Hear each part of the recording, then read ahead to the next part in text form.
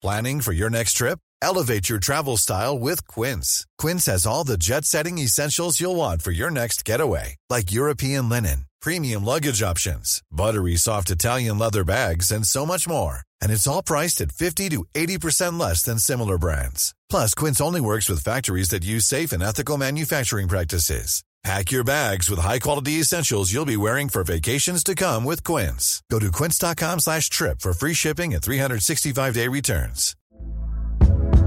Hey there, it's Michelle Norris. I'm host of a podcast called Your Mama's Kitchen. When I travel, I'm usually looking for a way to find a taste of home when I'm not at home. And one of the things I love to do when I am at home is entertain. And Airbnb allows me to do that. When I was in California recently, I rented a house that had a great kitchen. And when we were sitting around the table, we were all thinking, we're in someone else's house. Someone could be in all of our homes as well. If you have a home, but you're not always at home, you have an Airbnb. Your home might be worth more than you think. Find out how much at airbnb.com/host. Many of us have those stubborn pounds that seem impossible to lose, no matter how good we eat or how hard we work out. My solution is PlushCare. PlushCare is a leading telehealth provider with doctors who are there for you day and night to partner with you in your weight loss journey. They can prescribe FDA-approved weight loss medications like Wegovy and Zepbound for those who qualify.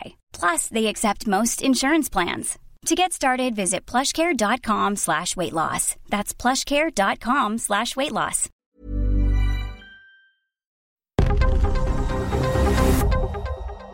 This is the Anatomy of a Scream Pod Squad Network.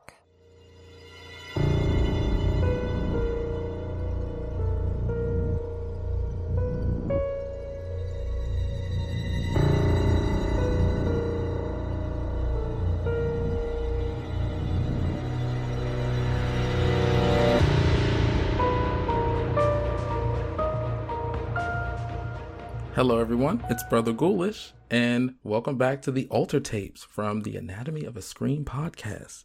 If you are listening to this, I'm taking it that you watched the short that is in the title, which is Stuck. And if you haven't, you can actually find it on YouTube. Here's a quick summary to whet your appetite. Champions don't stop until they get it right. A gymnastics coach must deal with a man who has taken an interest in the young girls she coaches. The man makes a bold move, and the coach responds with an even bolder one. And it was written and directed by David Michelson. But I am not here alone. I am joined by the great Joe from Horror Queers. Hey, what's up, Joe? Hello. I'm so excited to talk about this weird little short. I am too. I didn't anticipate that it was going to go in this direction at all. No. Like, I had kind of quickly jumped through it when you suggested it, and when I ended up watching the full thing, I thought, oh, this is actually way more clever than I was giving it credit for. Same, especially because when I saw the title Stuck, I took it as like feeling stuck in life, or whatever the case may be. So then when the short unfolded and it was about gymnastics, it was like, oh, this is brilliant. And I wanted a little bit more Tanya Harding, but you know. Right. Well, it's funny that you say that you thought it was going to be about people feeling stuck, like in their lives or mentally, because the short definitely opens giving you that impression, right? Because we've got this coach, she's sitting, listening to a podcast in her car, and it's all about like how you cry and feel your emotions. And you're just like, oh, okay, what's her deal? And the short really doesn't end up capitalizing on that because it then goes in a completely different direction.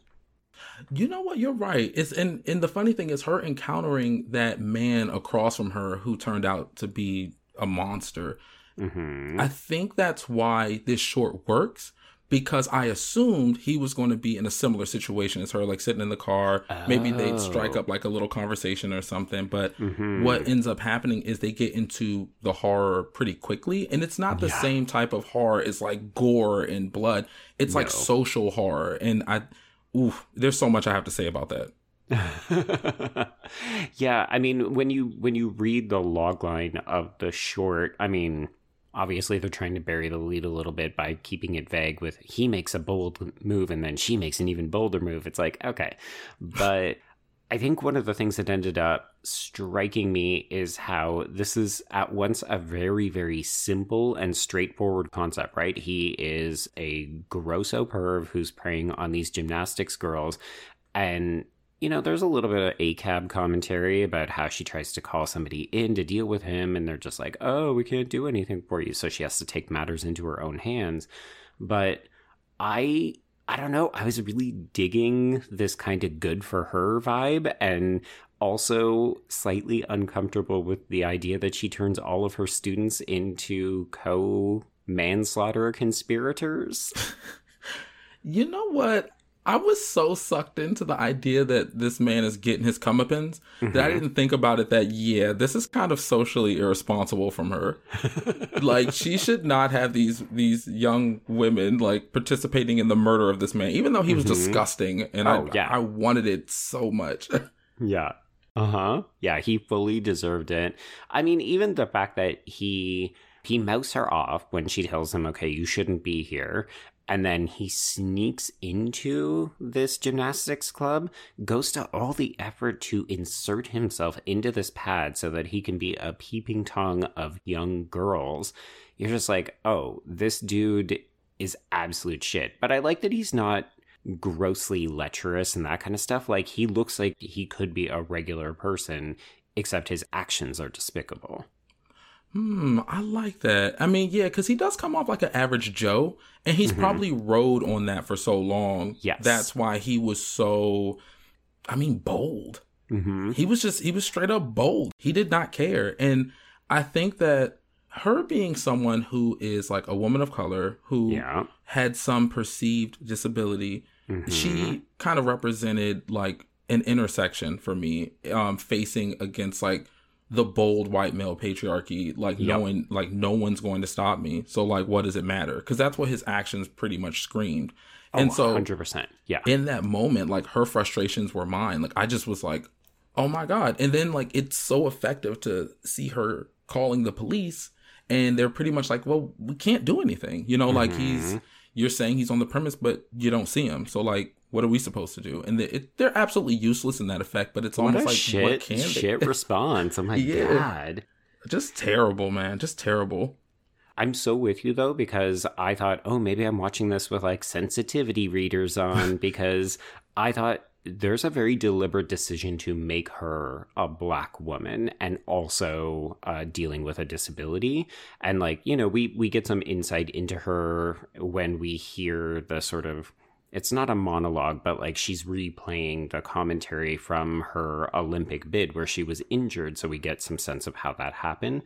But like, there's a very deliberate decision to make this character both Black and disabled and a woman against a white man who, you're right, has obviously played this game before, because we hear him make the phone call into work where he... Kelly, I'm sick. I can't come in again today. Gross. So, like, he's obviously used to getting away with things, with getting things on his own terms. And I love this idea that this, frankly, sometimes unlikable Black disabled woman is just like, well, fuck it. I will take things into my own hands then. Yeah, I mean, she definitely had a glass of lemonade from Beyonce, because it was straight up alchemy. Like, she was like, I'm taking these lemons and I'm crushing this motherfucker to death. Yeah. I was definitely rooting for her. And I don't know, like, I watched it a few different times. And then the second time watching it, I was like, you know what? There are a few things that I'm like, but I suspend disbelief because it was so satisfying. So, for example, how did he sneak in without anyone seeing him? Yeah, he would have had to have immediately followed her, and maybe while she was distracted cleaning the mats and doing various other sort of preparatory work. But I definitely thought that, because when we see him in the mat, it is clear that he has moved a whole section of that padding to make space for his own body. Yeah. Which means that maybe, you know what? Maybe they did kind of explain it a bit by her confronting him and seeing that he had been there a few times. Like, maybe he came like right after she left before. Right. Or right as she came in, like you said, like hot on her trail. So when she was in her office, he was just pulling padding out. And maybe she just never noticed him, because it takes for me to see someone a few times as well before I'm like, okay, no, this is strange. I'm continually seeing this person. Now I'm clocking you. I finally figured out, okay, this isn't a random occurrence. I've seen you before. And also tasteful that they didn't do like that piece of the story first, where we see her encountering him multiple times, because that would have bored me. I like that they just cut right to it with a very small piece of like clever dialogue by saying, hey, you were here yesterday. Oh, I'm here for my daughter. It's a different set of girls. I love that detail. Perfect. Yeah. Yeah, I mean, it's very clear quite early on who exactly these characters are, right? Like, we get a sense of how she is when she confronts him, but then even when that first girl comes in and she's so curt and authoritative with her, like, and that's what I mean by unlikable. And I actually laud the short for doing that, because I think it's important that we watch media or consume media that doesn't always present everyone as super nice and generous and patient, because that's not real fucking life. I don't know about you, but I encounter lots of people like this coach where she has a job to do. She needs to get these girls like working through their paces, because she has also been there, right? Like, she is a former champion. So I love this idea that she's not just a meek pushover or a nice coach who's very supportive. Like, she's a bit of a bitch. Oh, yeah, for sure. And like, it's gotten her to a place where she's earned the merit. She's well within her right to just like get things done in the way that she needs them done. And to me, this whole concept of like, it's always strange to me when people want women to act like Sugar Spice and everything nice and all that stuff. It's just like, that's weird to me. Like, because if you are a grown woman with your own stuff going on, you've been working hard, you deserve to just come at it the way that you come at it. And that be that. Like, these societal expectations for women to be one particular way is just so full of shit. So, question for you then, and this is potentially insensitive, but was there a concern then, because she's a Black woman, that this is conforming to like negative depictions of Black women who are like, oh, they're so quick to anger, or they're less kind and likable? For me personally, no, because the women in my family who act like her are respected, and they're like the matriarchs of the family, because they're the ones who get everyone together when things get out of line, especially when there's like conflict between other family members and stuff. We don't see them as being like, oh, she's being such a bitch for this or blah blah blah. Like, we just see it as like, oh, that's just Aunt Pam. Like, she does not play, you know, like, and she works hard. She's worked hard for everything she has. She doesn't have time for foolishness, and she doesn't suffer fools lightly. She's Pam. Oh, so wait, you're saying you treat her like a human being, and you respect the fact that she won't let you act like an idiot or a fool. Yeah, I know it sounds like a far-fetched concept for maybe some people, like, but yeah. What a novelty. Right. The things we take for granted, right? No, I do appreciate that, because I mean, obviously gymnastics lends itself a little bit more to women and female coaches, not exclusively, of course, but you know, in this setting, in this environment, these gender politics definitely make sense. And I mean, the sort of least likely thing is that if you were a perv, you'd be going after young gymnasts, because often they're going to have a different kind of body than we would see. But I don't know, there's something so, as I said, simple and straightforward about this, where it's basically just a revenge short, and we get to watch these girls crush a disgusting man repeatedly. And I do love the way that this is shot, in particular, like the use of montage to just see these girls' bodies falling, and we get to see the injuries that he's sustaining. Like, I do love that bloody crotch shot, because it's just like, yeah, fucking make that dude's testicles bleed. He deserves it. Yeah, I loved it too. Like, it didn't feel amateur like at all, and I'm not assuming that the filmmaker would be amateur or not. That's not the point. It's just, I have like a lot of liberty for like short films, because I don't anticipate that many of them have like the same budget as like some like bigger franchise films. So I don't let that usually stand in between me and a good time. But this felt very skillfully crafted. And for it to be 14 minutes, it's on the longer side of like some of the ultra shorts that I watch. But it didn't feel like it because the pacing was just so brilliant. And I think a big piece of that was the choice to cut the scenes the way they did, using the sound score the way that they did, and just the way the dialogue was. It just felt like it was very amped up. So it's a very nice ride. Yeah, I agree with you up to a certain point, and that is actually the ending, because I think we get some great moments of gore. Like, I think the practical effects on, like, when his jaw is dislocated and his tongue is hanging out, that is chef's kiss. Looks great. Yes. I love the reveal when the coach finally unzips and we just get to see his body, and the fact that he is still alive, so he's making sounds, and she's just like, this mat is dirty and it's no good anymore. And you're just like, that is great. But that's also where I wanted the short to end. I don't actually think we get anything useful after she pours the bleach on him and we just see her stuffing the mat into the garbage. Like, I think visually it's satisfying to see like, oh, he is a piece of garbage and now he's in it. But I don't think it's the capper that works as effectively as it could. Like, I would have liked to have cut it about 30 seconds earlier and just be like, the punchline is when she's like, this mat's dirty. You know what? I thought, it's funny you say that because I thought the short was going to end there. Because I was watching it in full screen, so I wasn't watching the ticker. Okay. And it felt like a natural point to end the climax. Like, it would have been witty, it would have been funny, and I would have, I can actually see that argument. I can see that. I mean, it's so tricky, right? Because as you said, like, this is 14 minutes. It's maybe a little bit on the long side compared to some others, but obviously we want the length to fit whatever the content and the themes and the messages behind the short are. But it always feels like when I'm watching shorts, I'm more aware of how long they're playing with. Like, I will give a lot of lenience to a 65-minute movie, an 80-minute movie, 95, 210. Like, you know, as long as it is giving me everything, then I'm willing to go along for that ride. With shorts, I find I'm way more critical of, like, you're packing a small, compact punch. And especially with this, where you're, you know, this is a comedic, violent short.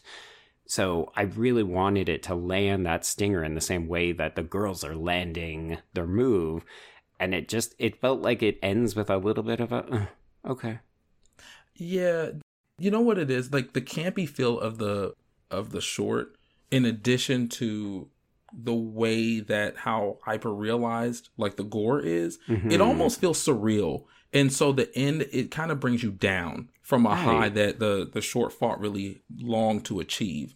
Because the entire time, I think the heaviest moment is in the beginning when he bucks at her and like laughs. Like, you can feel that he's going to come and maybe try to harm her maybe. And so when you figure out, oh no, that's not what this short is about, the rest of it feels almost fantastical. Yeah, because the moment that she spies him with the fucking Black Christmas eye peeking out of that gym mat, and then she just comes over and zips it up, I was like, okay, so we're going into, frankly, unrealistic territory, because she wouldn't, right? Like, she would flip out, she would get the girls out of there, she would definitely call the police, lock the doors, and so on if this was real life. And instead, we move into this realm of, okay, she's going to fucking give it to this guy, and it's going to be really satisfying. And that is all great. But then seeing her stuffing the mat into the dumpster at the end, I was like, she's got that bum leg, you know, like, how did she get that mat with a full fucking corpse in there? It really drew me out, and it broke the fantasy. So I was asking logistical, practical questions again. And that's not where I wanted to end this. You know what? I agree 100%. That hadn't crossed my mind. Like, how could she have even gotten it out there? That's true. Especially without the aid of the students at that point. Like, I feel like it would be a group effort. Even if there were 3 of them, I don't think that is enough to move that big ass thing. Probably like that. Not, no. Yeah, like, and I didn't see a wheelbarrow anywhere. No, so. I think that's what I needed. I needed to see something where it was like, oh, here's like a rolly something or other that we would use to cart equipment around the gym, and she's just got it off to the side. And I recognize, like, I am I'm whinging on small, little, insignificant pieces, but I feel like everything else that the short did was relatively well thought out. Like, it felt polished, as you said. So this little last piece, I was like, well, this just doesn't have the same finesse. Yeah, it doesn't. Or the same feel of fantasy. Mm-hmm. Because it feels like when I watch a lot of horror shorts, not just on Alter, but just generally speaking, it's actually difficult to strike that balance between something that feels like super fantastical, but still gives you like that horror feel. Mm-hmm. Yeah, because you're trying to do so much in such a little amount of time, right? Because this, to me, is also a very self-contained story, right? Like, I often end my episodes with other folks saying, you know, do we want to see a longer version of this short? Like, would you want to watch a feature? How would that happen? What would it look like? And here, I feel like my answer is a resounding no. Like, I actually really like this as a simple, contained short. And as a result, I'm like, okay, but I also want to see it really well executed. So the little things end up causing me some big distractions at the end of the day as a result.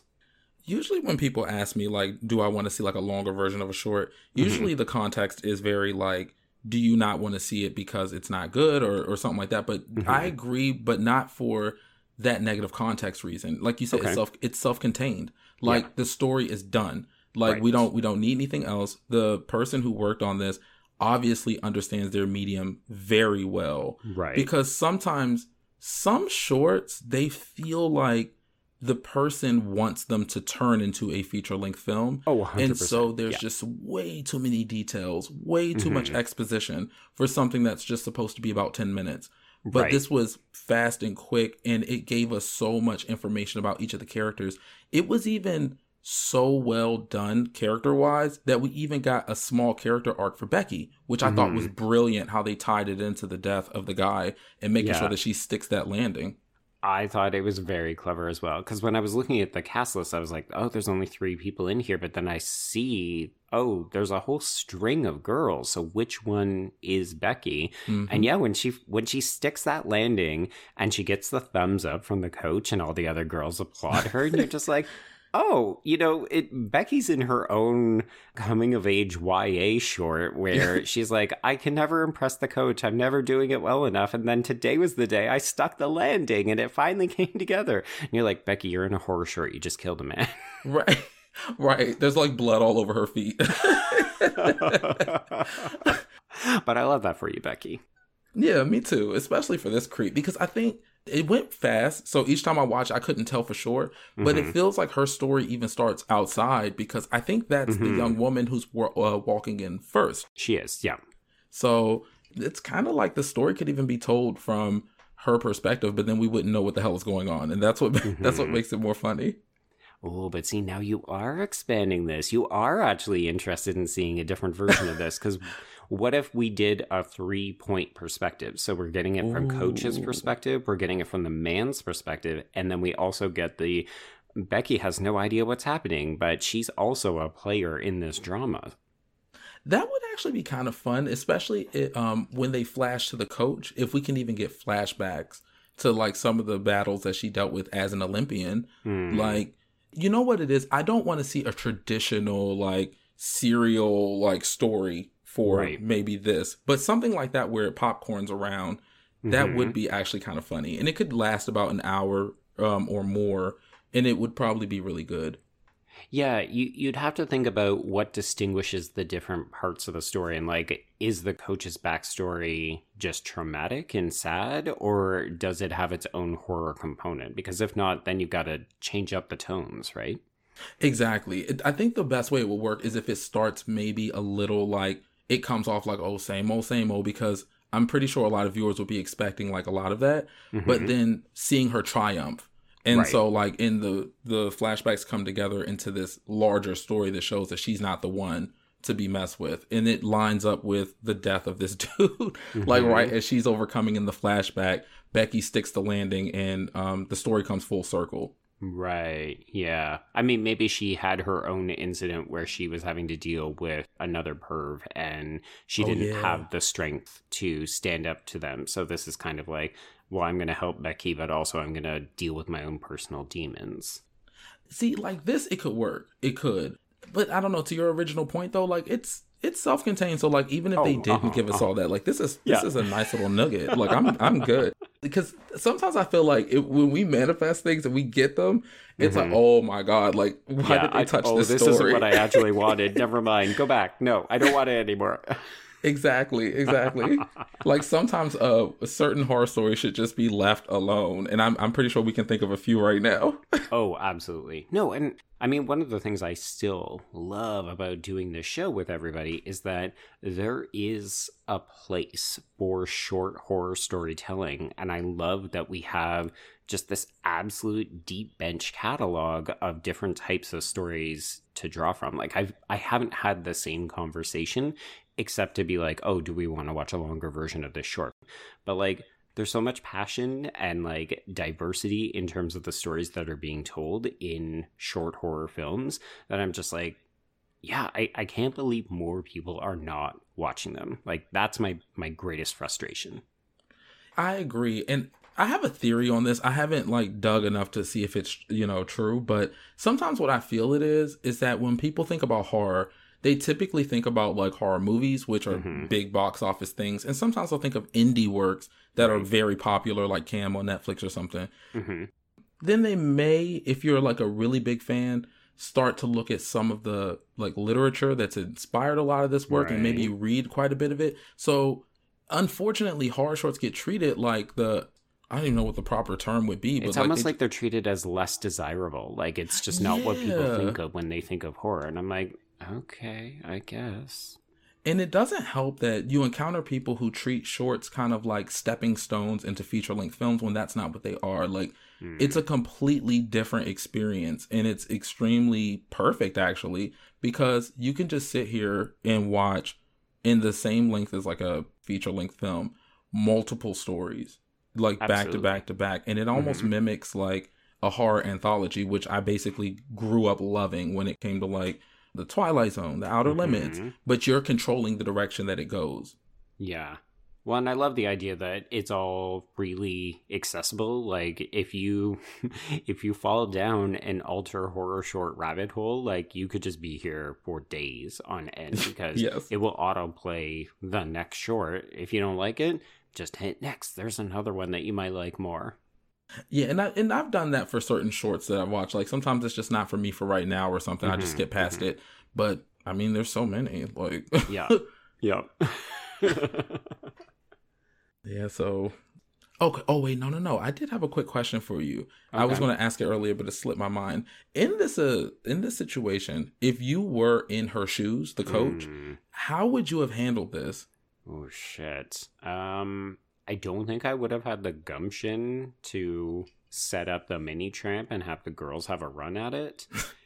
I probably would have cleared them out and gone it solo. Like I would not personally be doing the vault either. I would be like, how can I get this motherfucker? Like he's effectively trapped right now. I would probably find like a heavy piece of machinery and just like tip it over onto the mat and squish him. Yes.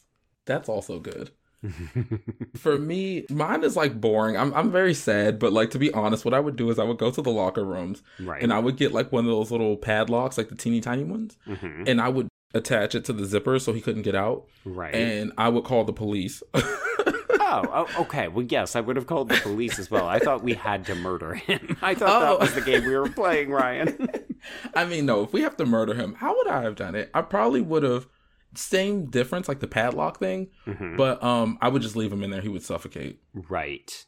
And then, like, after he's done suffocating, I would remove the padlock and then call the police and be like, oh, I don't know what happened. Okay, so you would reveal the body. You wouldn't try to just, like, leave it in the bag or something.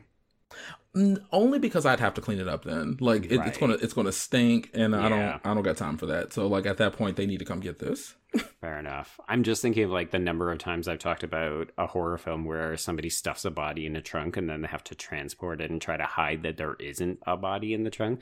And I do fucking love that. So the idea of, we just keep this body in here, and then you see the gym like 6 months down the road and girls are still doing the tramp onto it. Body's still in there. Kind of love it. Random fact. Have you seen Paris is Burning? Oh God, not in forever. Okay, so I'll have to show you after this then who I'm talking about because I can't think of her name. But one of the queens from that movie, actually, it turned out when she passed away. Oh God, yeah, because then they put the story into Pose, right? Yep. Yeah. Yep. Oh. They found a body in her trunk. So grim. So, and I think the people who were in the know said like it was some dude who tried to harm her or something, and like she killed him and put the body in the trunk. And I'm like, damn, like I know I'm not supposed to root for that. I'm sorry.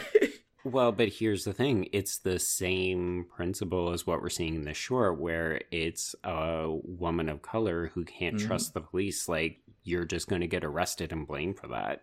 Yeah, exactly. And that's what people were basically saying that it was giving. Like, her life was literally in danger. So, I mean, the spirit of that worked in this short so well, because I feel like even if you're not a woman of color watching this, you can think of times when you faced up against the patriarchy, and people are literally just like, they have the audacity to just basically tell you, you can't do anything to me. I'm protected. And sometimes it's not outright in words, but it's in their actions. Well, that's why I like that first part, like their first interaction in the parking lot so much, because the short wouldn't have the same kind of power. We wouldn't have that same understanding if he just snuck in and she saw him hiding in the mat. They needed to have that confrontation, and then she needed to have a figure of authority like the police say, no, we can't help you. Like that, to me, justifies everything that follows. I agree 100%. Just a good time. This was such a damn good short. Shall we wrap it up? Yeah, I have exhausted my notes and I have hid my body. So I got to go get rid of this thing. I've run out of bleach. Nice. Okay, so Ryan, if people want to talk about Stuck With You, how do they get a hold of you? They can find me on social media at Brother Ghoulish. And I'm also haunting an underpass near you if you want to meet me in person. So just keep your eyes peeled. God, you're still out there? Man, we got to talk about that. Look, okay, we all have our vices, okay? I like to hang out under bridges. There we go. How about you? Where can people find you? I can be reached at B Stole My Remote, and that's the letter B. And of course, if folks like to hear us talk on podcasts, they should also be listening to Blurdy Massacre and Horror Queers, which come out pretty much every week. Yep. And we have a lot to say between the two podcasts, so you definitely want to check us out. Try shutting us up, right? Right. Imagine a crossover. Oh my God. Oh man. 4-hour podcast episode for the win. There we go. Yeah. All right. Well, I think that will close out another episode of the Alter Tapes. Stay tuned. We'll have another discussion with probably different co-hosts and a different short next week. All right. Bye. Bye.